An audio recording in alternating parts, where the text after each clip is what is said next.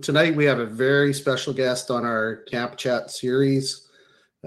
His name is Joe Eppele. For those of you that don't know him, I'm very surprised that you don't know Joe. Joe's a very popular face in the hunting industry and very active on social media platforms. I've known Joe for a couple of years. I did a deal with him on some equipment a couple of years ago, so I met him in person. I have a photo that I pull out every once in a while just to show people how small I really am, standing beside Joe. It's a good photo, and I appreciate you letting me take that because it's got a lot of raised eyebrows and go, wow, that's a large man. Anyway, thanks. So for those that don't know Joe, he's a BC boy, Squamish based. You've lived there pretty much your entire life. I guess maybe a bit with your career you bounced around, but yeah, born and raised. Squamish. I was born the local hospital and raised in a house less than a kilometer from my current house. But yeah, obviously during my athletic and academic career, I moved away for a little bit. But this has been my homestead for the majority of my life. It's a beautiful part of the country. And Joe is a husband. He's got one son who's growing like a weed. I follow you as well, and that boy, I think he's going to be every bit as big as his dad when he gets there. So that'll be fun keeping him in shoes, I'm sure, when he gets older. Oh boy, yeah, he's already filling stuff out quick, but hopefully he'll be packing moose quarters for me in no time. Yeah, kids are handy for that. They're handy for that. So I'm just looking at your bio, Joe. It says you actually work for Wild TV as well. You're a business development guy there. So is that the case? Yeah, I'm the director of business development for Wild TV and our family of companies. So it's Wild TV, Recoil Creative Group, Cowboy Channel Canada, RFD TV Canada, and then Water Channel Canada. So despite what most people think, I don't just hunt for a living. I have a regular 9 to 5. It's just because I work for the network, they're a little more lenient when it comes to taking time off. Right on. Okay, that's pretty cool. That's a good job. And then also, I think everybody knows this, you're the co-host of the Edge TV show, and you're also a former CFL football player. So. Yes, sir. That was an extensive introduction, and you were very generous with some of the praise along the way, so I appreciate that. I had an athletic career. Played in the CFL for a little while. Won the 100th Grey Cup back in the day. Seems like a lifetime ago. And now I get to do the stuff I'm really passionate about, which is run around the mountains here in BC. Awesome. Well, that's, as much as we could talk about football and all the other fun stuff, we got you on here to talk hunting. So I got to tell you, man, 2022 and 2023 have been some pretty epic, like spectacular, epic hunting seasons for you. So I'm just going through the list, and I don't know if I got them all, but in 22, it was a black bear, a moose, an elk, your first stone sheep. And that's what I know about from BC. Was there some international stuff last year as well? I went to Argentina last year. I didn't end up pulling the trigger. Had a beautiful stag in the crosshairs, but the cameraman didn't get on him. There was some complications with some bush in the area. I did go down to New Mexico and I got my first pronghorn. That was a fun hunt. What else did we do last year? Seems so far away now. It's been such a busy year. Got a goat last year as well. Northern BC. Mountain goat. Cool. Yeah. I'm trying to think if I honestly was that year last year. Was your goat on the same hunt as your sheep? Was it like that was the same trip, right? It was the same trip. We ended up making 2 episodes out of it. Yeah, it was all on one big jet boat trip up north, but the stone sheep hunt was kind of separate because we went up to a certain spot. I had my buddy drop me off. He went down and hunted the river, and I did 8 days on foot. And then I came back down and rejoined him, and we went and did a goat hunt from there. So did you, on that one, you had a cameraman with you as well? Yes. Yeah. I had a buddy, Matt. It was an experience for him. He trusted me a lot because he went from doing some whitetail hunting and black bear hunting, like day trips, to agreeing to do this backcountry trip with me. And I'm bullheaded when it comes to being in the mountains and hiking and pushing hard and giving her. And I mean, I can hike pretty decent, and it took us 2.5 days just to get back to where we were hunting sheep. And that poor sucker kept up with me pretty good through the whole trip. There was a few spots where we took breaks, and I probably cursed him under my breath a bit, but he made it.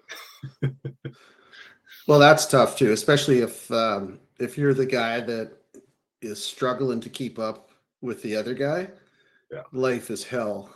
I've been on a couple trips like that, and I can speak with experience that it's tough. And of course, I'm sure his pack was probably pretty heavy with camera gear and then all his hunting or survival gear, camp gear, and everything.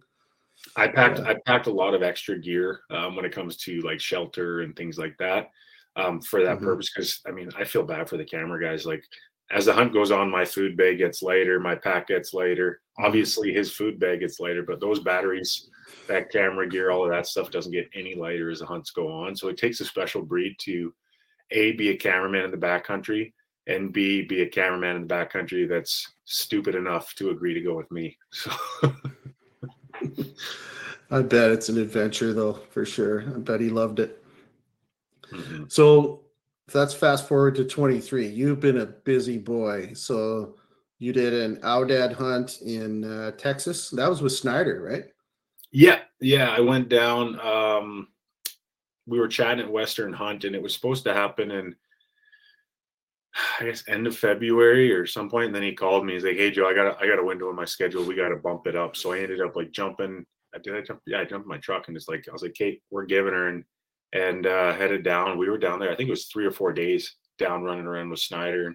Ton of fun. Aoudad hunt. Like I've heard of them. I've seen the stuff, but I mean, when you think about hunting in Texas, you don't think about the Paladero Canyon where it's like steep goat country, and you're hunting these like mesquite flats right next to these canyons. So it goes from like this rolling flat kind of openish deserty type terrain to steep goaty bluffs. It was a really cool fun hunt. You know, a lot of people I'm sure you've heard the quote, it's referred to as the poor man's sheep hunt, right? To hunt the Aoudad. And you know, we kind of say that with a grain of salt from BC when we buy our $46 sheep tag. But our friends south of the border are, you know, notching 6 figures on the checkbook to do it. Yeah. And I would imagine, you know, I'm looking into some hunts. My wife actually suggested we do go to Texas, and I could do an Aoudad hunt. So I'll be picking your brain on that one when we start getting a little closer. If there's one thing I can say about the hunt is do it. They are beautiful animals. It can be as tough of a hunt as you want it to be, or as easy as a hunt as you want it to be. I went down with the bow, me, camera guy, and Snyder were sneaking around the bush, and they stay herded up pretty big. So they'll have 30 to 40 head, like ewes and lambs with the rams. So it makes it challenging. You have that many eyes in some of that open terrain to get in on. So to do it with a bow was difficult to say the least, but beautiful country, beautiful animals, like just such cool, fun animals to chase, and really cool terrain. So it's a great off-season hunt. I mean, it's a great hunt any time of the year, but during the off-season, I really enjoyed it. And how's the meat? Is it, what did you say, on the sheep scale or the goat scale or somewhere in between? More late season goat scale. Oh, okay. Yeah, so shoe leather-ish.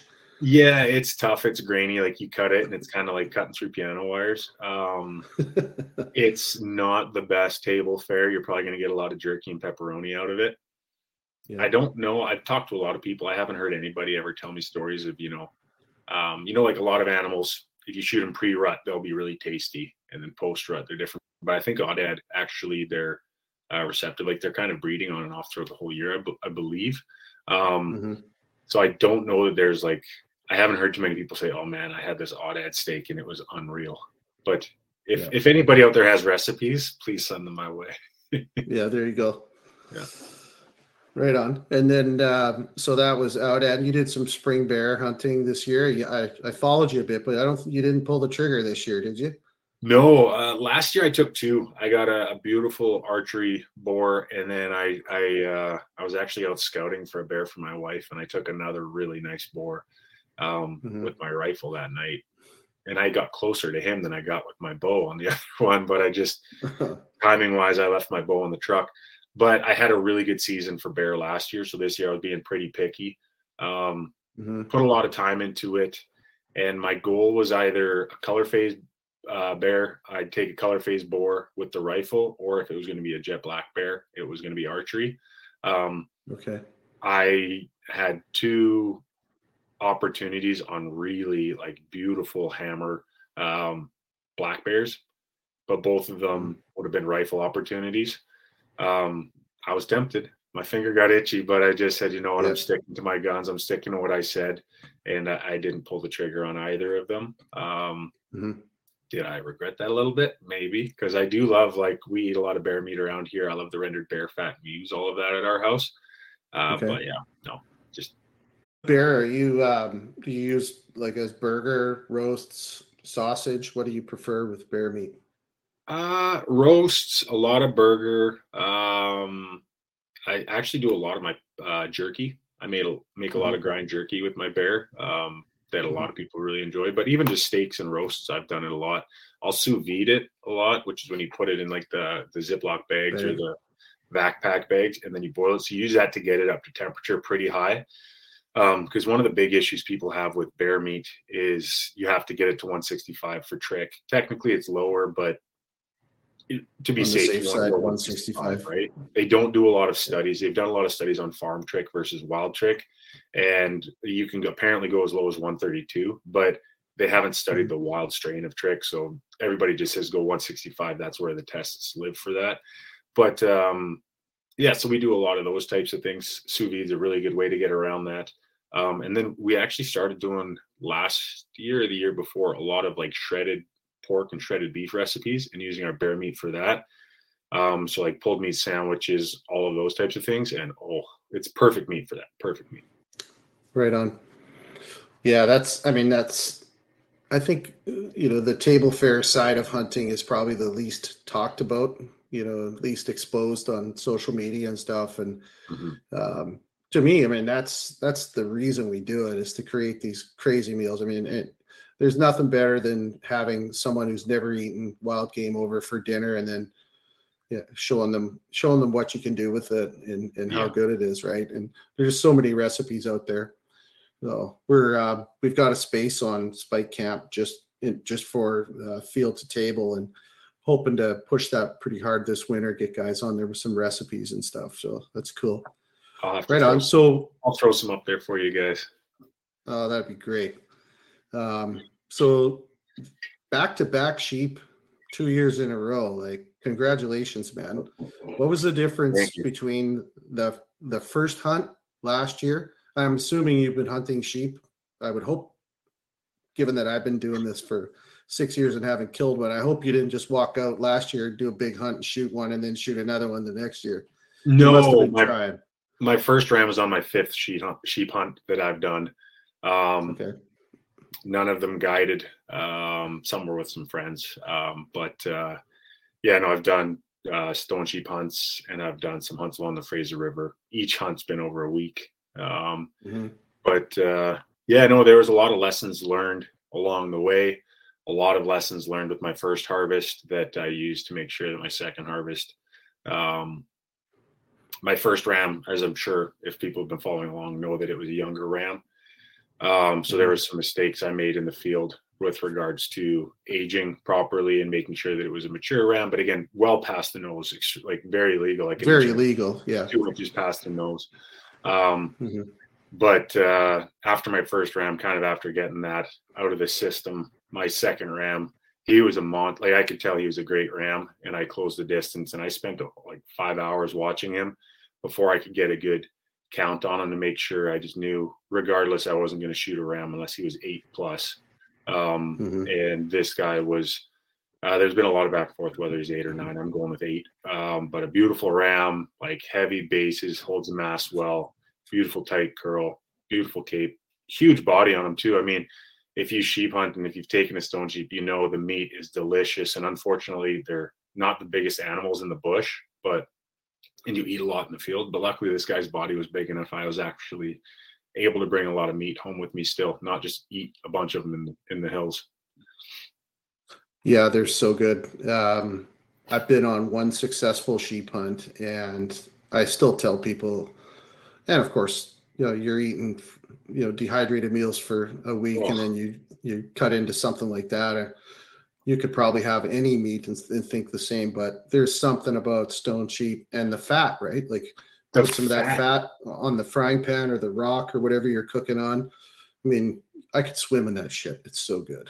The fat caramelizes. It's like somewhere between like a really nice beef and like almost like a pork. It's got some, I don't know if the pork side of it just comes from the fact that you have been eating dehydrated meal and everything, but it's like a sweet, really tasty fat. Whereas a lot of other game meats, the fat gets waxy, especially as you get into the colder months. It gets waxy, sticks to your mouth, all of that. This fat is just, and I always bring a little bit of seasoning in my backpack as well. So like you're eating everything else, and all of a sudden you have like these well-seasoned ribs over a fire. Unbelievable. I don't know if I'll ever have a better meal in my life. Yeah, exactly. So, so this year's hunt, you said you did jet boat last year. Of course, we don't want to know where, and you'll never tell us. But was it the same transportation, or were you flying this year, or did you do something different? No, this was a different location. We went up. It was a combination of a lot of miles on the pickup truck. Then we did some side-by-siding into an area, and then a lot of foot miles from there. And covered a lot of ground. And then, it was a very different experience this year in that the previous year I called it, when we put the show on air, we called it a solo hunt. We put it that way because it was just me and my cameraman, no guide experience or anything like that. And my cameraman was very new to sheep hunting. So it wasn't like it was two experienced sheep hunters going in, but it wasn't a true solo hunt. Whereas this one, I was at camp, so we were kind of camped out with other guys, but my cameraman had an injury the day before. So when I went in that day, I was full solo. I was just going up in the hills to try and make something happen, because you have the pressure to try and get an episode when you're in the bush.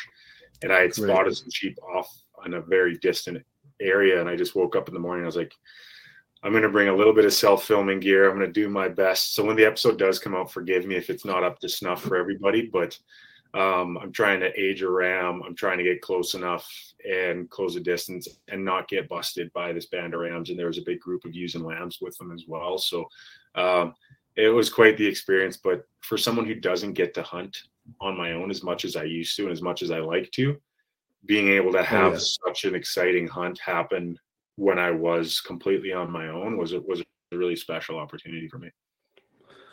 I can only imagine. So then this band of rams and lambs and ewes that you saw, the first time you saw them, was it something just fell behind you? My Aoudad skull just fell off. Is that what that was? No. I think he's okay though, so we're good. I look, there's no bone pieces around. They're tough. They smash heads all year. So well, put a tag on it, Joe. You just tag something else right there. Yeah, I know. We just dropped something in combo. Joe, I had a quick question for you on the sheep. Was it a different time of year than your first ram? Like it almost looks like the hide, the coat was like a lot darker on this one. Yeah, it was a different time of year. What time? I don't think it wasn't in October. It was later in September for this ram for sure. But I was surprised for the time of year. We actually looked at him and we realized that the cold weather must be moving in pretty soon because he was furred up more like I wouldn't say a late season ram because I've seen some late season rams where it's a really thick cape, but he was furred up definitely like towards the end of mid season. Like he had a really thick coat on him. I packed the entire cape out, so I can tell you he had a very thick coat on him because that sucker was heavy. Oh yeah. But the fat on him too, like he had fat on him like a muley or something. Like he was real thick fat, which was, again, if you enjoy sheep fat and you enjoy eating the meat, was a huge blessing in the bush to be able to snack on all of that, put on a few pounds after hiking so much. For sure. But yeah, probably only a few weeks because my previous ram was early September. And then, this ram was later on in September, but probably only 2 or 3 weeks later in the year, but a huge difference with regards to body fat, with regards to cape, all of the above. Yeah. Interesting. Okay. So you spotted them in the morning and said, sayonara, I'm going for it. I had spotted them. That's how that went. Yeah, I spotted them I spotted some sheep on a far ridge, on a distant ridge the previous day. What had happened is my cameraman, he got a bit of a calf strain early in the day, and then it progressed and got worse as the day went on. And I saw it on distant area, and I was like, there's no way we can get out there and get back. And it was torturous because I saw a good group of ewes and lambs, and I could tell that there was 4 rams with them. I could see enough of what ended up being my ram that I knew he was one that I wanted to get a better look at, but I was still pretty far away. So I kind of took a mental note of where they were, continued the day's hunt.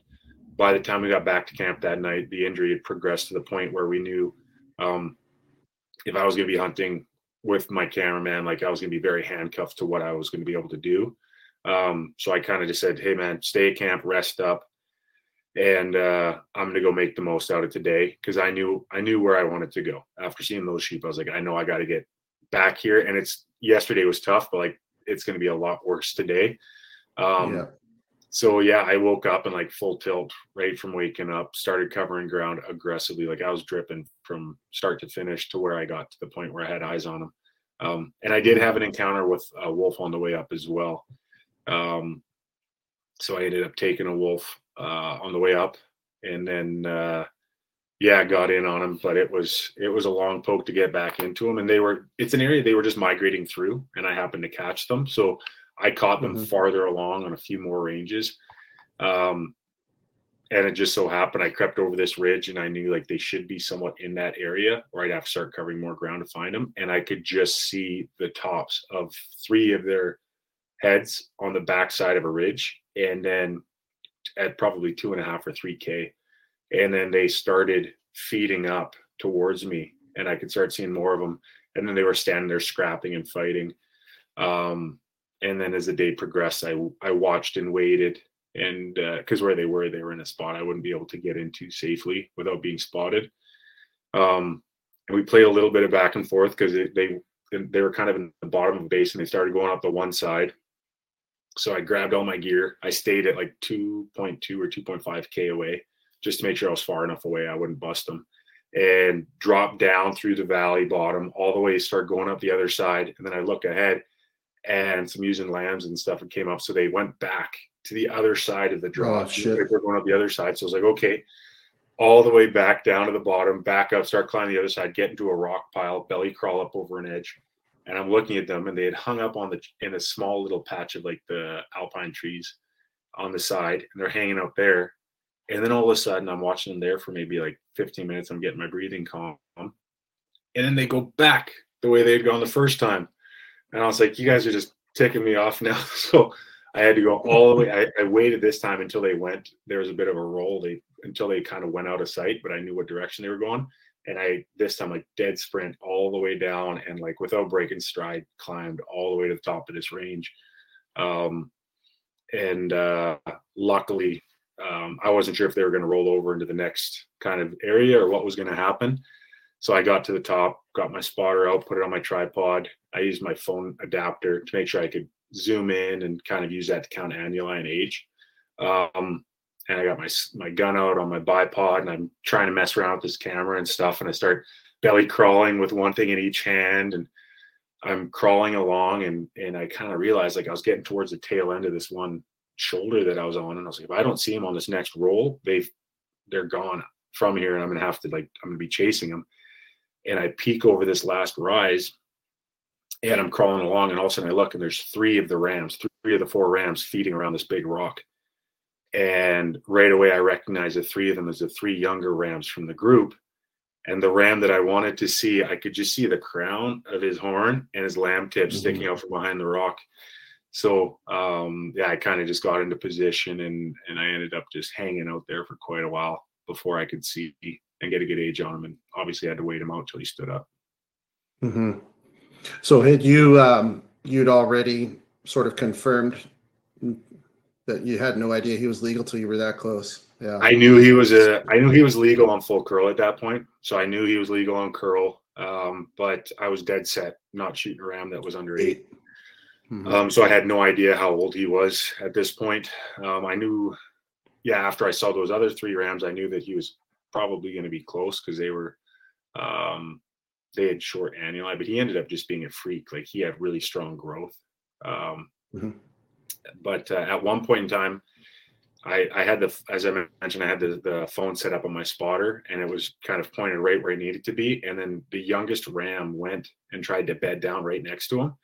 and he got up from behind the rock and ran the youngest one off. And I think I timed it. It was like 5.6 or 6 seconds. He got up, ran the other one off, and went back in behind the rock.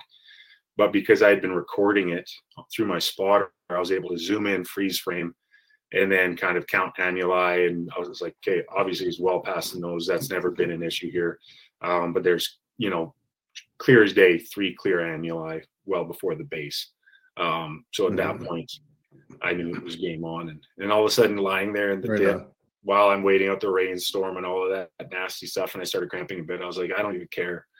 I don't care at this point, because this guy's in the wide open. And I think the rock was at 436 yards. So it's like everything was just playing out perfectly. It was pretty cool. So you put the Snowy Mountain 300 PRC to work. Dude, I'm telling you. So some people know I was shooting a 6.5 Creedmoor for a while, and I got the job done with the 6.5. But that 300 PRC is a hammer. Like everything I've pointed at, I think the furthest distance from point of impact to animal like expiring has been 10 yards. If 10 yards, and that was my caribou. But everything else has been like bang flops on the spot. And the ram was no exception. So I waited him out. I mentioned I waited him out for quite a while. Then the group of ewes and lambs were actually coming up over the ridge as well. And I was worried because my wind, so they're right here, my wind was blowing kind of quartered too. And I was like, this isn't the best, but there's no other way I could have approached them from. And I realized at that point too, I was skylined. So this kind of little bowl I had crawled into, if I moved at all, and there was one of the little rams was bedded and staring at me, if I moved at all, like the blue skies had come out, if I moved, I was busted. So I'm like, okay, I can't move. I'm starting to cramp. This is super uncomfortable. But these ewes and lambs came up and started feeding past them towards me. And I was like, okay, if these ewes and lambs come too close, they might catch my crosswind. And then they're all going to bust out of here. So I'm kind of going to be screwed. But luckily, when the ewes and lambs started coming past, all the rams got curious and they jumped up and started heading towards them. And then he actually got up and started feeding straight at me and was kind of coming through the rocks. And I was like, okay, it's fine. But I just kept the gun on him. And I just had to wait till he turned broadside. I had some opportunities. I could have taken like a brisket shot or a 1/4-2 shot, but they weren't on high alert. I knew I had time. So I kind of just waited. He wasn't perfectly broadside, but he was mostly broadside. And when you guys see the episode when it goes live, like you guys will be able to see the kill shot, but there was no doubt. And that's what you dream of, right? Is like you pull the trigger. There's not okay, I got to go chase him. I got to go find him. And I was really far from camp, so I was really glad I didn't have to go even farther from camp to find him, because we were by some really nasty cliffs and bluffs. But luckily he piled up right there. Well, and so then the work begins. So this is quite the day. You're solo. You shot a wolf on the way up. Long day. Yeah. Played tag with these things back and forth on the mountain range, trying to figure out where they're going to go and shoot this ram. Then you got the work ahead of you and the pack out. So did you stay the night on the mountain, or did you make it back to camp? No. So here's the when you're filming for a show, you got to get a lot of stuff on footage, right? You have to get it on camera. So I mentioned I was doing a lot of aging through my phone, and I was using the other cameras to film, and I'm not as smart as a cameraman, so I don't know when to turn the camera off and turn it on. And I didn't want to have to be messing with turning cameras on when the moment happened. So I did a lot of just letting stuff run and letting it roll. So I think I was down to like 5% battery on my phone. I filmed the kill shot through my phone. All my other camera gear had died. And I'm like, okay, dude, you got to get up soon because my phone's about to die. He gets up, get the kill, and I walk up to the ram, and I got a few quick pictures. And I was about to do some more filming, and then my phone died. So I had lost, and I normally have a battery bank with me and some charging cables, but me being who knows what, that morning I left it at camp. So all my electronic camera gear died. We're not supposed to, we're not really allowed to, come home without a bunch of stuff filmed. So I gutted the animal. I gutted the ram. I packed the gut bag and everything way away from the animal. I slashed the guts and put him in an area that would draw him to a different spot. I went back over to the ram. I urinated and defecated near him. And then I stripped down, took off all my base layers, my stinkiest base layers, and I wrapped this ram up. So I gutted him. I put him in a position where the wind would blow in nice, cooled him off. And then I wrapped him up like a mummy with all my clothes. And I waited until close to last light. And then I had a really long hike out. I got back to camp, and then I woke up first thing the next morning with batteries and went back in to get. But yeah, that was a boneheaded move on my part. If I had a battery pack, it would have been a very different day for me. But that's the things we do to be able to share our stories as well, right? So, well, and I think that's that kind of leads in a little bit later into something I was going to mention about your show. I mean, it's raw, it's real, and you guys are just two guys that hunt, and now it's the business of creating a television show. So, those are moments where, it's a stone sheep hunt in British Columbia. You don't want to blow the hunt, I guess, to sacrifice the TV show. But at the end of the day, you got it done. You got your kill shot. Yeah, it was one of those situations where, if my camera gear died, would I have still shot the ram? Yes. Like, I'll be perfectly honest, that ram, it being in that situation as a resident hunter and someone who had an opportunity on a ram like that, I was definitely going to take the shot, but it would have completely jeopardized the experience. Probably wouldn't have been an episode. It would have been something we'd talk about inside a separate episode. And yeah, you definitely have a lot of pressure, and you take on that kind of weight of, if it's such an exciting experience and such a cool story, you really want to share it with people. So I really wanted to make sure that I was able to do that. And luckily it played out. And I mean, we were definitely getting right down to the wire, but it did play out. And then it was a gamble as well. I mean, anytime you leave an animal in the field, it's a gamble. I knew I'd shot a wolf on the way in there. So I was kind of, in my mind, I'm thinking, okay, the wolves aren't going to be as eager maybe, or they're probably not going to track me down or follow my tracks. Because of the location he was, I felt pretty good about my chances of him not getting messed with. And then, like I said, over my years in the bush, like, I use all my experience of what to do to preserve that animal, to make sure everything was okay. So, display the traits of a dominant predator in the area. So urinate, defecate around it, make sure you leave as much of your scent as possible. So I was literally like, for hours, because I had so much time before getting close to last light, before I hiked out, I stayed around the ram. I was just spreading my scent everywhere, geared off. And I mean, I'm sweaty and stinky, so I'm taking all my clothes off, tying them up to him, and just did everything. And then, head back to camp. And as soon as I could in the morning, I was right back in there. But it was a long distance. So there's still quite a bit of the day where you're not with the ram. But fortunately, it all worked out. Well, that's awesome. Well, congratulations on doing it 2 years in a row and upgrading the age and class, because I mean, that's the right way to do it. I think nobody's going to ever criticize someone for taking their first legal ram if it's legal, right? And I think the Wild Sheep Society of BC is doing a really good job of promoting good decisions. When we did our sheep camp back in the summer, we had Bill Jex on, and that was one of the topics we talked about, was just making good decisions in the field. And we spend so much time, energy, and money to go on these hunts and train all year long to do a sheep hunt, and we should be able to take, if it's legal by law, we should be able to take it. And I think the same applies to deer hunters too, in my opinion. Same as mule deer hunting, right? If you're a first-time hunter, shoot a 2-point in October. But if you've shot a couple 2 points, or you want to go to that next level, then try to get a big mature animal, right?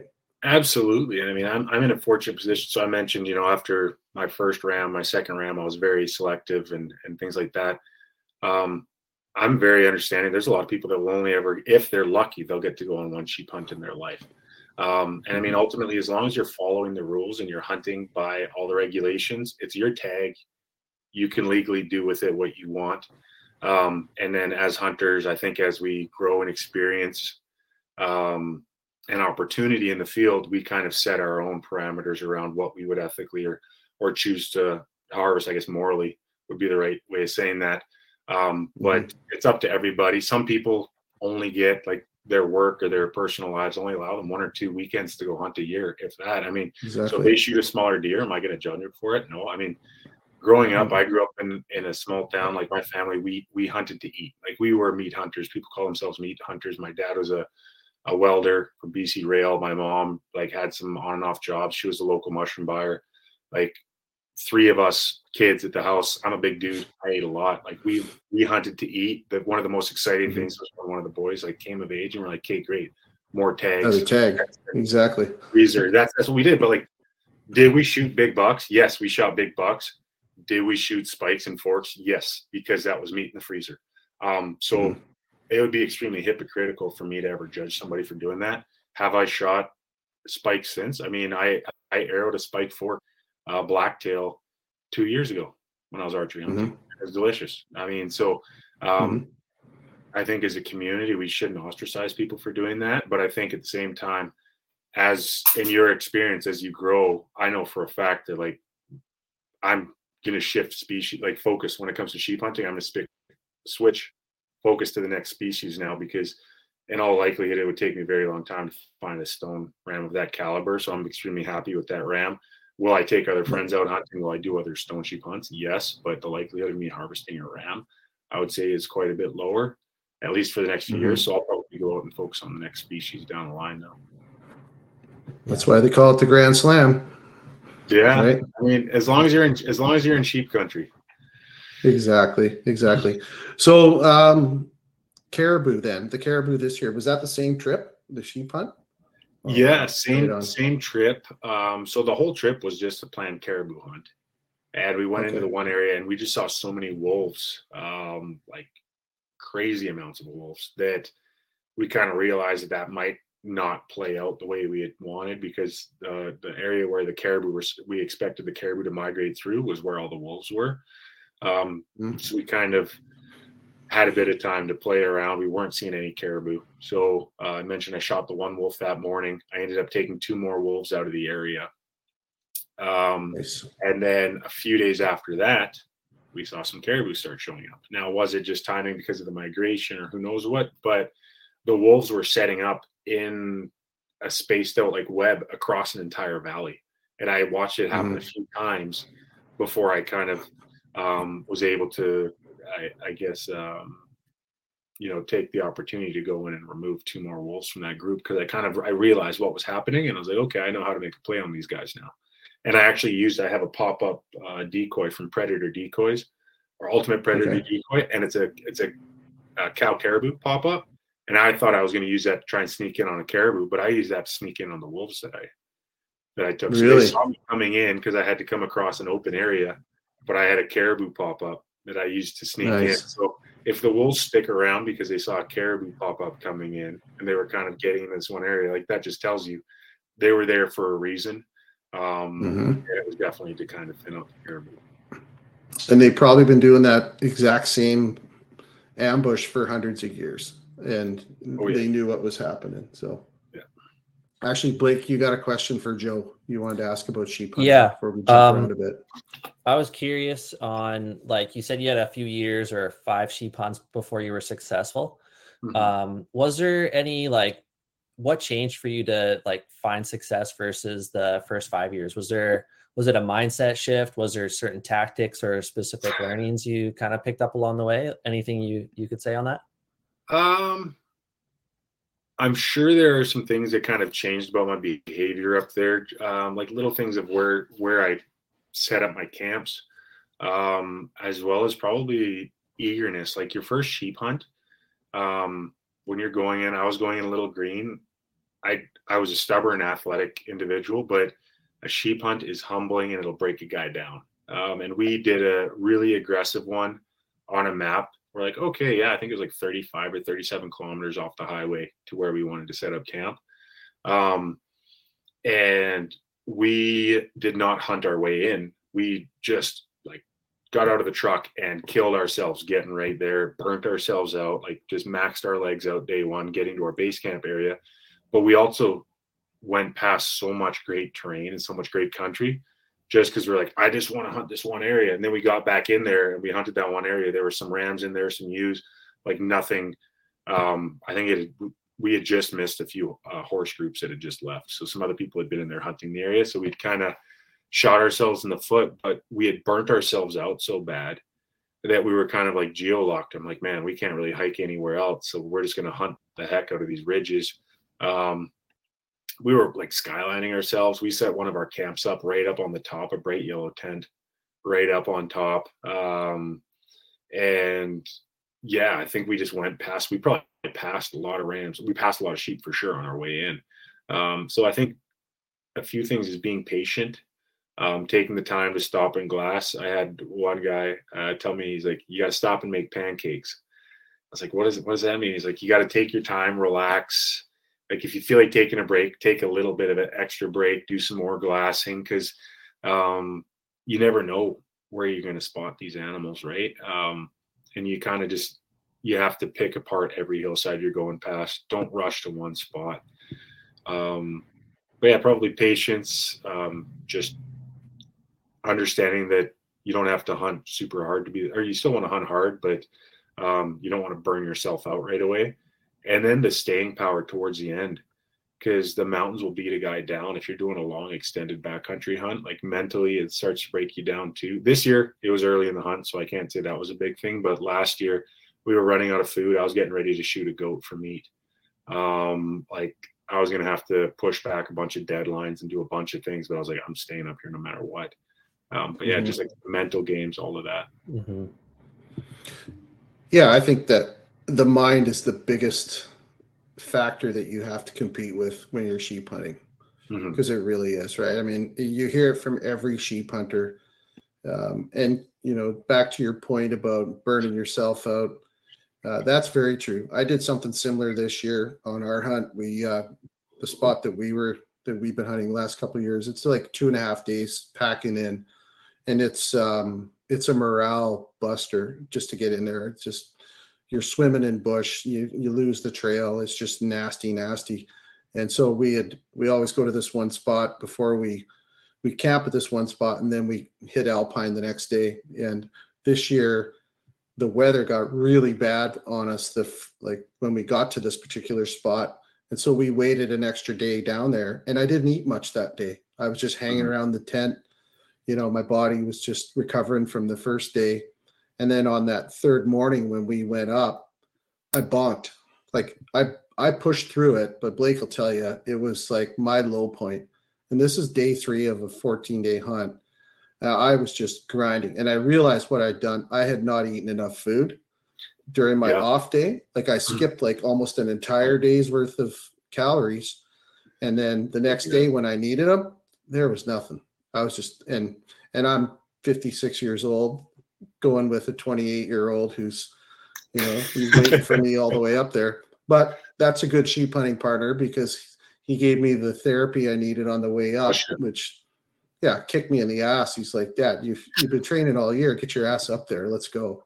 Yeah, so I was just gonna say, I think going through some like previous shitty experiences makes it like, by comparison, you kind of learn, you're like, okay, at least it's not whatever. Like one trip we were weathered in a 2-man tent, me and my buddy, for 2.5 days. So like, yeah, you lose a day here, a day and a half there to bad weather. I'm like, oh, at least it's not that trip. Or like you said, understanding, one thing I've done a lot with my diet over the years hunting is I've messed around with the ratios of food to weight ratio that I pack. And I kind of know where I go in the backcountry. I definitely have a calorie deficit. I know I'm not getting what I need, but I know what like my bonk limits are. And I know like, okay, I sneak in a few treats. And I know where I kind of want to be. And I'll even pack some days where some days I'll have like 3 or 4 extra 100 calories, or maybe a little bit more, and I'll have them marked with something. So I know like, okay, on this day, big day or whatever, I have a big day or something like that, or I have a day where I'm just bonked. I'm like, hey, that's like my carrot, right? And sometimes like those little things will make such a big difference when you're in those situations, that'll just get you through it. Finding what motivates you, why you're back there, and just reminding yourself, because it's really easy when you're up there, you're not seeing the animals, weather sucks, whatever it may be, you're tired, you're sore, you're not getting the sleep you need, to start thinking about, my truck's not that far away. Like I can be back there, and then I can get, like, I'll be eating a pizza or an A&W burger in no time. And then all of a sudden, like when you're sitting here at your desk or on your couch, you're like, oh man, I can put in 20 days, no problem. But when you're actually in the bush, it's a different story. It's like they always say, what is it? Oh, yeah. Everybody has a plan until they get punched in the mouth. Well, after you've Mike been Tyson. after you've been punched in the mouth a few times, and now all of a sudden you're like, yeah, I can stick to my plan now. And I've been punched in the mouth a lot in the backcountry. I've had a lot of unsuccessful hunts, so that staying power I think comes with all those failures too. That builds character in the hunting world. That's what you need to get it done in the backcountry for sure. So the caribou, this was, so you said you were in late September this go around? Yeah. I think we headed up on the 14th or something. And then my caribou was right towards the tail end of September. Okay. Because what of the cameraman. like there? Sorry. Pardon me? What was the meat like on that caribou? Because I hear a lot of people complain about that late September caribou hunt when they're in rut or starting to, and they're on the move. I heard the same thing, which is kind of why we were really wanting to get a bull down early in the hunt, because I was like, I don't want to shoot a bull if the meat's going to be bad. But everybody says it's once you start seeing the rutting behavior kick off, that's when things happen. So everybody's like, oh, like the 17th to the 20th, if you shoot a bull after that, your dog won't even eat the meat. Like it's garbage. But we were up there. We weren't seeing any rutting activity. We did see some younger bulls go through after a bit that didn't have, like, they weren't acting rutted up. So we kind of pushed it, and I wasn't worried about it too much. And I have to say, like, got my bull down. I want to say it was like the 27th. And as soon as we got back to camp, I threw some meat on the grill, and I was like, I got to cook this and see what I'm up against. And absolutely delicious, like very mild tasting meat, like spoon tender. Like even the neck was a little tough because he was starting to pack on some weight on his neck, but it wasn't stinky, wasn't tough like people say, and delicious. And I brought it home. I've cooked it. I've cooked up roasts, steaks. I even did some neck stew chunks. I cooked them up in my cast iron as like steak bites, because I was like, if anything's gonna come out, it's like overheated neck meat is gonna taste off. And they were delicious. They were a little tougher than everything else, but still delicious. So I think this year, because of the weather, that might be why we didn't see them until later. We had such a hot summer, and the weather stayed really warm until later. I talked to some people in the area, and they said normally you'd have snow on the ground by then. We only had like skiffs 1 or 2 days. I think the rut, it's weird because the rut seemed to kick in a little bit early for some of the elk, but then it's still holding on right now, actually. But it's just been a really weird year. So I think we lucked out with like delicious meat. I've cooked it we've had some friends over, and everybody said it's delicious. And yeah, I think, yeah. I was just going to say, before I did the old meat eater, Steven Ranella, like eat the fat from behind the eyeball. People told me about it, and I was like, no way. I'm sorry, I'm shaking my finger here. But I was like, no way, I'm not going to do it. And I pulled the eyeball out, and I grabbed a little pinch, and I was like, I'll try it. And threw it in, and I kid you not, like before I knew it, I was 2 knuckles deep, gouging the rest of that eyeball fat out. It was tasty. Right? Wow. It was, if you ever get a bull caribou down, eat the eyeball fat. You will not be disappointed. That should be a T-shirt that Joe sells. Hey, eat the eyeball fat. Eat the eyeball. Well, you know what? I tried it on my elk last weekend. Not the same at all. No, different you smell experience. It, and I'm like, you smell the caribou fat, and you're like, okay, it smells weird, but maybe it'll be different. It tastes different than what you expect. When you eat the fat from behind an elk's eye, and he was rutted up too, it's exactly what you expect, and it is not good. Like, it is horrible. I had to try. T-shirt number 2: don't eat elk eyeball fat. Yeah. Oh man, no, that's funny. Yeah. So the caribou, and then you mentioned elk are still in the rut. So you did a late season elk hunt, and was it typical elk? Bugle them, call them in, cow call, or was it spot and stock? How did that one go? Yes and no. So I went out to the Kootenays at the start of September for archery elk, and based on like what they were doing last year, I was like, oh man, it's gonna be slam dunk. We're gonna be chasing bugles. We're gonna be screaming, like it's gonna be a blast. And the bulls were still bachelored up. I hiked in on some, and I let out a cow chirp, and the bulls were gone. Like they would take off out of there. They wanted nothing to do with cows. So it made for a really tough hunt. We hiked back into some real crazy spots, and found some bulls that were hanging around with cows, but still They weren't fired up yet. They weren't running the cows. They were just with them. And we kind of hunted them like you would whitetail, like spot and stock whitetail or blacktail, like just trying to play their movement patterns and get in on them. And I got into 40 yards on one really nice bull. He was just standing behind a tree, and I was getting ready to draw on him, and then did not notice a cow and calf at 8 yards. And the cow made me and spun and ran, and the bull kind of looked around a bit and figured out we were there and buggered off. But so I had been out there. I put in quite a few days early. Then I left to go do the caribou hunt. And then as soon as I got back, thank God I have a patient wife, because I said, honey, I love you. I missed you. I gave my son a kiss, and I was like, let's go to the Kootenays and go chase elk, because I still got this tag, and we love elk meat. So we headed back out there, and lo and behold, like, we were seeing more rut activity when I went back out there than we saw during archery. The bulls were bugling all night. The herd bulls were still scrapping over cows and running cows. We went up, but we did hunt them similar to how we would late season. We didn't charge in and bugle them, do anything at 6 point or better, the area we were, most areas in BC right now. So we kind of just did spot and stalk, located, and got into position. This one, we ended up going like right up to a ridge top, and we found them. It was midday. They were hiding in some trees and kind of eating in the shaded areas between trees.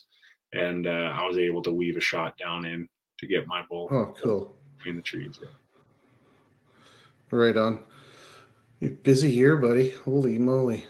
That's awesome. It's been a lot. I've been on the road a lot. Like, I think I mentioned to you guys pre-call, I was home 3 days last month. So a lot of time in the bush. It's weird sitting in my house right now still. And I still got some cool hunts left, but nothing like what we had done so far. But it's fun, and very fortunate to get to go on some of these trips. So you're switching gears to deer hunting now, I would take it. Yeah. I went out over the weekend. I did some scouting for Blacktail. I dropped some cameras in some spots I want to focus on later in the year. But next up, I promised my wife I'm going to try and get her mule deer. So she didn't get to do much hunting the last little bit, obviously with raising Junior, and we got out on some blacktail hunts and had some opportunities, but it just didn't work out for her. So going to go out and get her a mule deer here. And then after that's done, I'd like to get a mule deer or a blacktail. Hike around. If I find something nice, I'll make it happen. But like, it's kind of cool having the freezers pretty full right now at this point. It takes a lot of the pressure off. So it's more so just, I'm not at the point where I'm like, I'll hang up my cleats for the season, because being a hunter, we only get to hunt like Western mountains for so much of the year. So I'm not ready to hang it up, but I'm also not like, oh man, I got to fill the freezer right now. So I'm pretty cool. You're probably doing okay in the meat department by the sound of it. So that's good. That's now. Awesome. But the way my son eats, I'm like, I might have to shoot a few more things this year, because that kid can put it back. Well, you got to raise them right. All three of my kids wild game their entire lives, and they all get it. They all understand it. So that's cool. You got them going in the right direction, Joe, for sure. So one thing I wanted to chat with you about, we could just talk hunting and nothing but for hours, I'm sure. But let's talk a little bit about your TV show, The Edge. I've loved it as long as it's been on the air. And like I said earlier in the interview, from the viewer's perspective, and I'm sure you get this a lot, it's real. I mean, you look at a lot of the hunting shows, there's a lot of new content. It seems that everybody now is trying to get their spot on networks, trying different angles. But you guys are just legitimately honest dudes that, I think Eklund said it on a podcast a while back. He's like, he had a mission to be able to find a way to have somebody help him fund his hunting and then hunt as much as he possibly can. And of course, sponsorships, television show. He's got a day job. You've got a day job. Tell us about that. I mean, that's quite a journey, I would think, to get from the concept of, I know you kind of backdoored your way in. You got a great opportunity and you took advantage of it. But the history of the Edge itself is pretty cool. Steve's story in that. And also, I guess the second half of this question is, what's it like to work with him? It's got to be crazy. Yeah, that's a lot of questions in one question. So let me see if I can check them all off for you here. But yeah, first and foremost, we're extremely fortunate to do what we do with the show. We have some phenomenal partners behind us that I don't like saying sponsors, because sponsors imply that you're paid to give to give fake validity to companies or products. We've been around long enough that we work with brands and products that we truly believe in. Like, if it's not something that Steve or I would use in the bush, we're not going to talk about it, promote it, or do that kind of thing. So we're very fortunate in that. And I say partnerships over sponsorships, because sponsors, just like, you're paid to play, and that's not what we do. It's a passion project for both Steve and I. We don't make our livings through the show. We make our livings in outside things. The funding that comes in for the show goes into chasing our dreams and doing what we love to do, and makes it so our wives don't shoot us for being out there so much, because we can say, a lot of this is covered by the show, hon. I love you. But yeah, no, we're very fortunate, and obviously the viewers at home. So people just like you that tune in, that seem to enjoy it. We enjoy sharing our stories, as I mentioned. So I'm glad to hear that some people enjoy following along as well.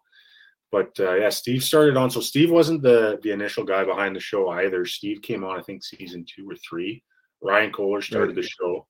Then he brought Steve on, and it quickly became the Steve Eklund Show. With Steve's personality, huge personality. That man is made to be in front of a camera. He's an entertainer through and through. So it was a natural fit for him. And he kind of has brought on some great partnerships and has had a lot of staying power, and people really enjoy him. So that carried the show for a long, long time, and still carrying it now. I was fortunate enough to join the experience 5 years ago. I came on board, and I was kind of brought on board on a short leash as like a trial period. Let's see how viewers react to Joe and what the deal is. But yeah, like, very right from the beginning, it was one of those things where I was like, we're not going to be fake. We're not going to reenact. We try not to do any reenactments. I mean, if we completely miss a portion of a story, we'll sit down and we'll talk about it, maybe to try and tie the story together. But like, you're not going to see all this. If it's a really easy hunt, it's going to come across as an easy hunt. If it's a tough hunt, it's going to come across as a tough hunt. I'm not going to sit here and tell you it was a really challenging hunt if it was easy. So we're not going to blow smoke up your ass. We're not going to do any of that stuff. But one conversation I had with Steve early on too is he told me, he said, listen, Joe, a bit of advice when I came on is he was just like, be yourself. And I was like, well, obviously. And he goes, well, be yourself. Because if you try and be someone else, if you try and be someone that someone that you think the viewers want to see, there's only 2 things that can happen, and they're both going to suck. One is people are going to hate you because you misunderstood what the viewers actually want, and you're going to come across as inauthentic, and they're going to see it, and they're going to dislike you. And then the rest of your life, you have to wonder if they would have liked you for who you really are. Or number 2, that could even be worse, is they're going to love you for being a fake person, and then you have to live out the rest of your career being a fake person on the show. You're going to have to go on all these amazing experiences and put on an act the entire time. So that was really cool advice to come from someone like Steve, and I did my best to apply it right out of the gates. As goofy as it sounds, being yourself on camera takes practice, because as soon as someone turns the camera on, if you're like me, I was always afraid of public speaking, afraid of a room with more than 2 people in it, like any of that kind of stuff. So if someone pointed a camera at me, I'd like, my tongue doubled in size. I froze up. You're like, what should I talk about? What shouldn't? Like, your brain goes blank. But slowly over the years, you get a little more comfortable with it all. But yeah, no, Steve's been phenomenal to work with. I'm sure there's times where him and I have both been in the room, and we can both be pretty stubborn and bullheaded. So we've probably clashed a few times. But phenomenal guy. Showman through and through, and an unbelievable hunter. So I'm very fortunate to be around Steve and to learn from him, and to be able to, say that I get to host a show with Steve, that him and I are co-hosts on the show. It's pretty cool that we get to both be out there doing what we love. That's awesome. And you guys actually don't hunt together all that much with your schedules, right? Like he's got a plan that he goes after every year. He's on a big quest, and I mean, you're living in BC. Yeah. Right? We hunt together every now and then. Like we've done Argentina together. I had Steve out here. We got him his Columbia Blacktail. We did New Mexico pronghorn together. We've done a few different hunts. We've done Kislinger's bear camp a few times. Just with our schedules, we very similar hunt styles, very similar goals and aspirations in the hills, but different at the same time. Being from different provinces, the whole hunter host process can be challenging. And just the requirements. Steve and I are both expected to put together 6 episodes each in a year. So now all of a sudden, I mean, that's 6 episodes. So realistically, that's 7 to 8 hunts minimum to be able to have 6 successful hunts. And that's still like, you got to have good odds to be able to do that. And they have to be show quality animals. Now all of a sudden, every time you guys hunt together, those 2 hunts become 1, unless you get 2 really good animals.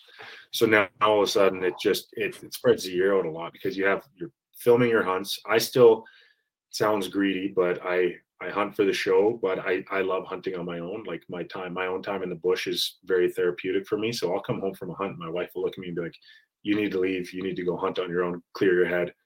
So I hunt for the show 6 to 8 weeks, then, or more sometimes for the hunt. Then I go and do my own hunts. Then we're on the road a lot for different expos in the U.S. I do SHOT Show, Western Hunt, ATA. I'll probably do Sheep Show this year.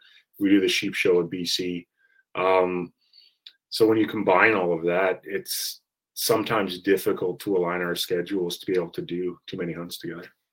But we're in touch a lot. We chat a lot. We kind of push each other, rib each other a bunch. But we don't spend a ton of time hunting together.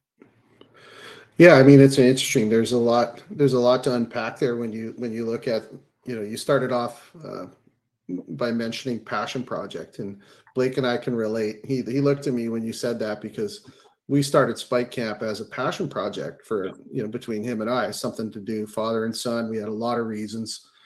It's well documented on podcasts and on the platform if anybody knows us.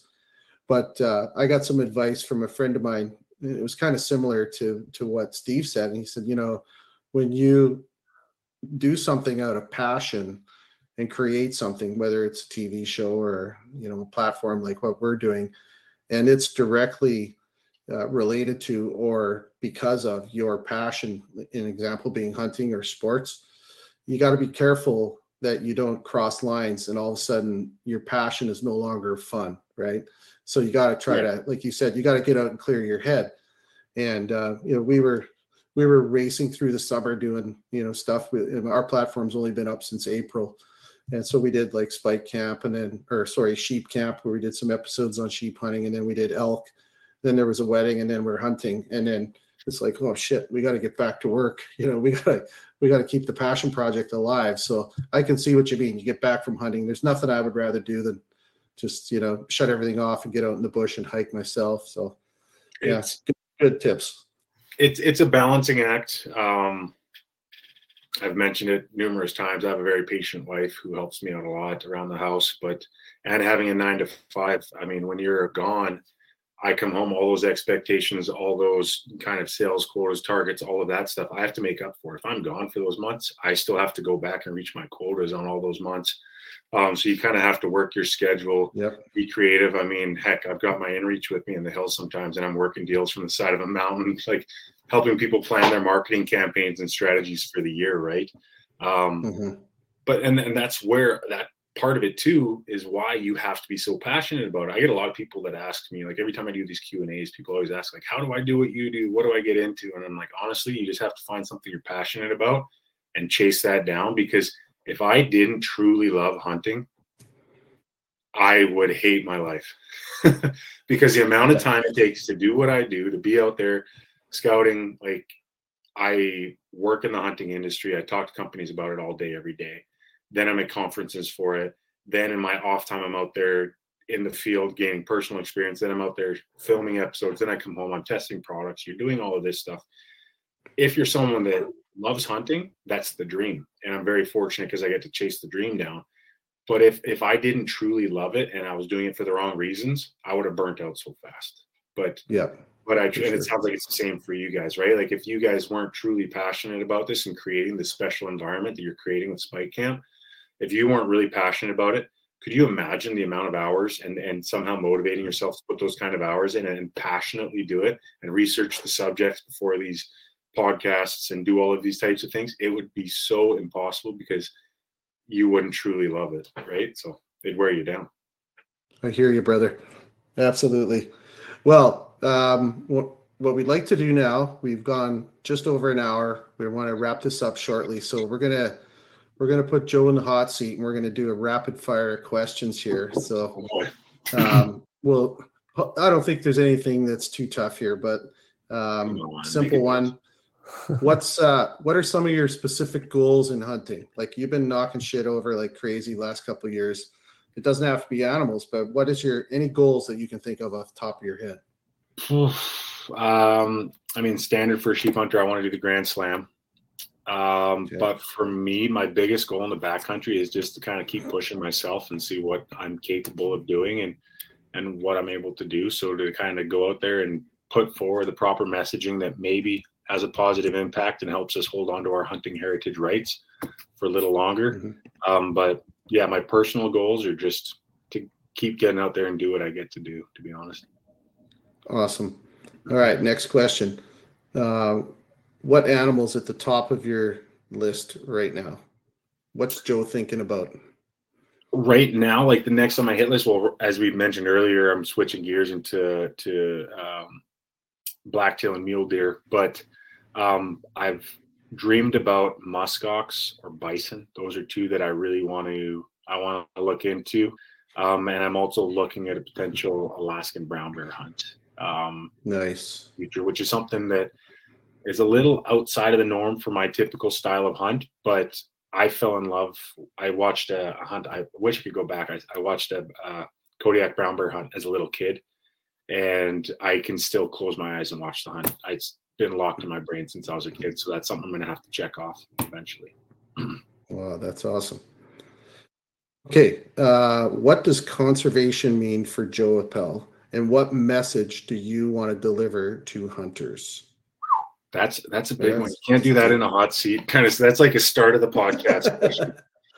Conservation to Joe Eppele just means I wouldn't even say us as hunters, but us as a community, us as a whole, understanding our role in the food chain, I guess, or in the management of wildlife, whether that be cross-country skiers, hikers, loggers, whatever, understanding our role.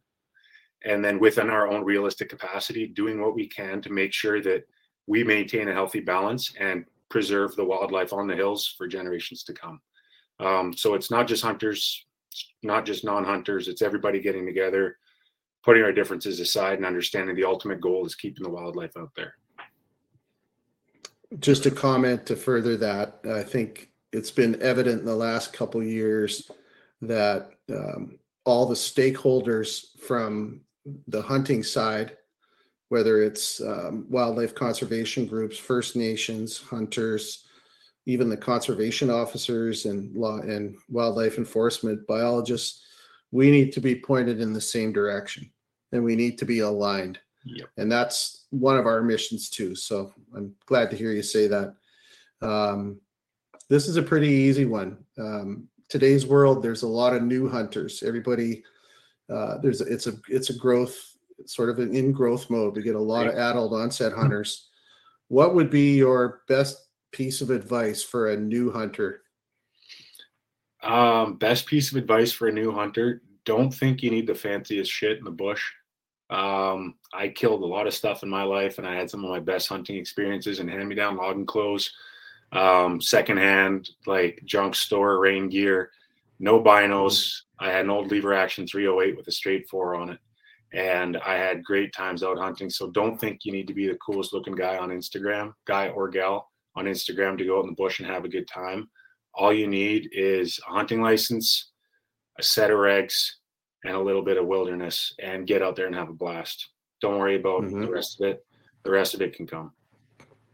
Exactly. Gear can always be upgraded. You just got to get out there. don't burn yourself out. A lot of people go and they buy all this stuff because they think they know what they want. And then as soon as they go on their first hunt, they're like, this isn't the gear that works for me. I want this, this, and this. And then you sell it and you have to sell it at like 50% reduced price. And it kind of breaks you down, demoralizes you a bit. So like start small and work from there. Yep. Good advice. What's your favorite British Columbia species to hunt? There's so many different species, and I could argue for each one of them. I've truly enjoyed hunting stone sheep. I mean, if I could say species as a whole, I'd just say sheep in general. But I love elk hunting. The once you hear a bull bugle at you. But I mean, to be perfectly honest, if there was only ever one hunt I could do for the rest of my life, and it's one that probably gives me the most grief and frustration, it's blacktail hunting. It's what I grew up doing. I hate it, and I love every moment of it at the same time. But it's what I grew up doing. When I'm out there, it brings me back to my childhood.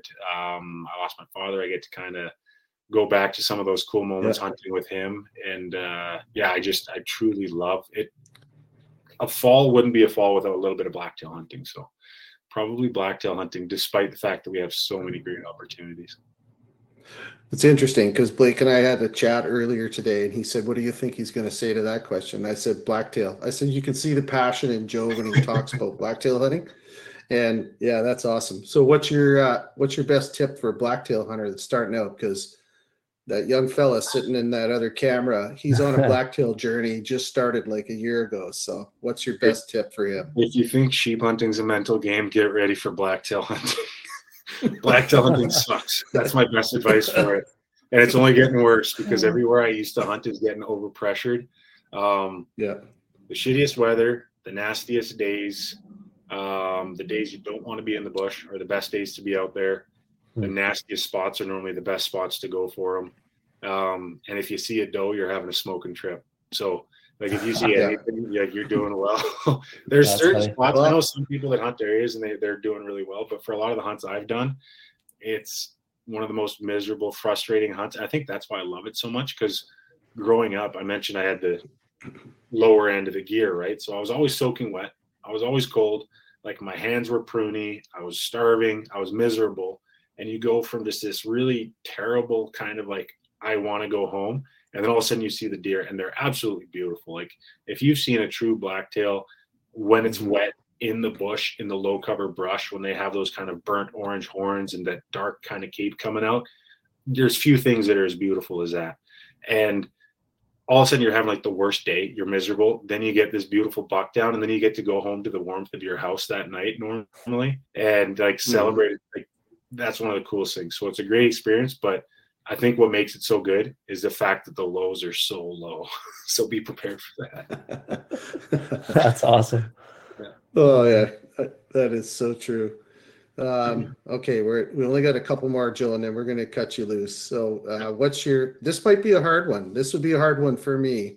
Oof. Your favorite wild game dish, and you are a foodie. So is there something that you're like, if you had to cook one more wild game meal, what is it? Stone sheep ribs over an open fire. Done. Easy. I'm 2 for 2. Nice. 2 for 2. Awesome. All right.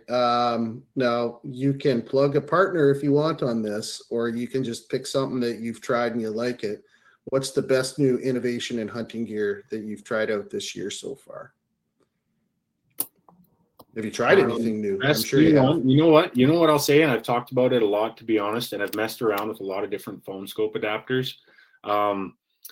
The new all-in adapter, and not partnered with them, not affiliated with them in any way, shape, or form. And I do have a lot of phenomenal partners that make really good products.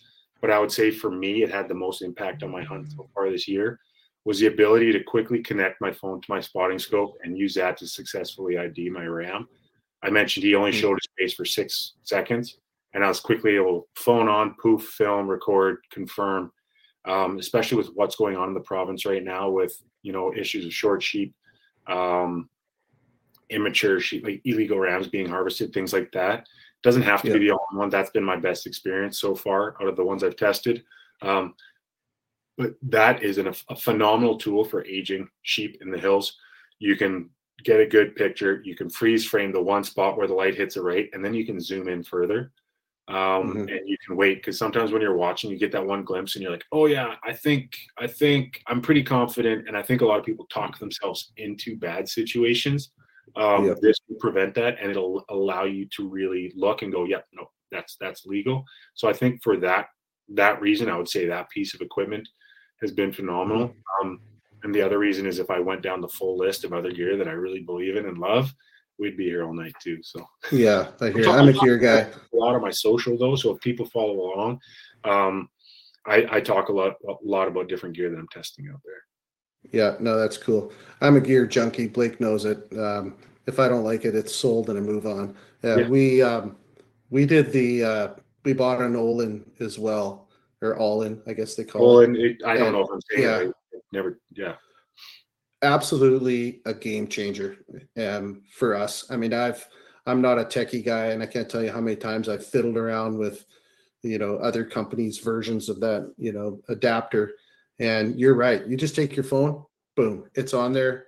Bam, you can open it up. You can do all the freeze frame. You can pinch. They are a game changer. It's not the cheapest by any means, and I've used some other ones that are more universal for other optics, which were great and far more price, effective. But just for ease of use and speed and the clarity that I've been able to pull out of it, I would be lying if I said anything's come close. Sure. Awesome. Well, Blake's got a question from Instagram, I think, right? Yep. Yeah. You must know this guy, Matt Albright. I think he's a former footballer as well. He was asking if you ever hunt waterfowl, or if you have any interest or experience with those.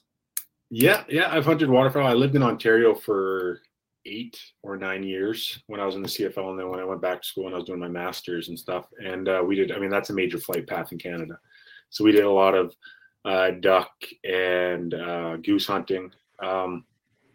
I enjoy it a lot. It's a lot of fun. It's a very different type of hunt. For me personally, I love them both. Like a blue teal or something's delicious, but it's like that much meat. Whereas I love shooting the geese because they're huge and they make a huge thwomp when they hit the ground. And then they sure do. I used to make some really deadly jerky, because it's like a red meat, like a beef. I made some good poppers and some good dinners, but my favorite thing to do a thick cut jerky with goose meat. Oh, deadly. I love waterfowl hunting. Have I got a chance to do much of it lately? No. And we're also right on the coast, so some of the birds I have shot out here have been very fishy, which being someone who still hunts to eat, it makes me less tempted to go shoot some of those birds. So I'm gonna have to travel a lot more to go shoot edible birds, we'll say. Yeah, I mean, I grew up in Saskatchewan and moved out here when I was like 21, and we hunted waterfowl out there every fall, and it's because you could just go out on a Saturday and do it, or Tuesday or whatever. And it's the one thing I miss the most about hunting is living out here. We lived in the Fraser Valley for a long time, and I got my dose of waterfowl hunting there, but there's guys every 100 yards when you're hunting out here, and it's combat hunting, right? So it's a little crazy, but waterfowl's a lot of fun, and they're good. I mean, smoked duck is delicious. Yeah. Saskatchewan, Ontario, major flight paths, major agriculture areas as well. So it's a lot of grain-fed birds. So it's delicious meat. It's a social hunt. It's a great introductory hunt for a lot of new hunters, because you can talk, you can blow a hunt, like you can blow, the approach on a few different animals and be like, okay, we'll get the next one, right? So you can talk. You don't have to worry about your smell. You just got to sit in a blind and be quiet for a bit. Yeah, that's right. All right. Well, Joe, got to thank you, man. It's been a great interview. I think we're what, hour and 20 minutes, something like that, Blake? Yeah. So, it went by fast. So, just want to thank you again for taking the time, and congratulations on your season so far. Great stories, and super happy for you. And I can't wait to see future episodes of Junior out there with you too, because he's got a little ways to go, but I got a feeling we're going to see him on camera here soon. He'll be in the field on some of these hunts. He's been in the field on quite a few hunts with me already. Nothing that I've harvested anything yet, but it'll be happening soon here. And it's going to be a few years before he's pulling the trigger. But Chuck, Blake, I appreciate you guys having me on here. And it's been fun. I can't believe it's been an hour and 20 already. I hope I wasn't too long-winded in my responses. Sometimes I can talk or go on tangents, but no, I've enjoyed the talk tonight, and hopefully shed some light on some questions or topics and help somebody out maybe along the way. Absolutely. And just closing out, where can everybody find you if they don't know where to find Joe? Yeah, on Instagram, it's just my first and last name. So Joe_Eppele, pretty simple. And then either if they want to watch our show, it's The Edge on Wild TV, or you can download the Wild TV app. And you can stream, like you can binge or stream all of our stuff. And I think it's Big Joe, code Big Joe at checkout makes it so it's like $30 or $35 for the year for a full subscription. And any wild content that's ever aired on Wild TV, you can binge watch it. So if you don't want to watch linear TV, or you don't want to have to wait, till the episode's air, as soon as that episode goes live on linear, it's loaded onto that app as well. Awesome. Right on. Well, Blake will get the links for all that stuff posted up when we get these things on the platforms. So For sure. Awesome. All right, Joe. Thanks a lot, buddy. We'll talk Thanks, to you Joe. soon. Appreciate it, man. All right, guys, take her easy. Have a good night.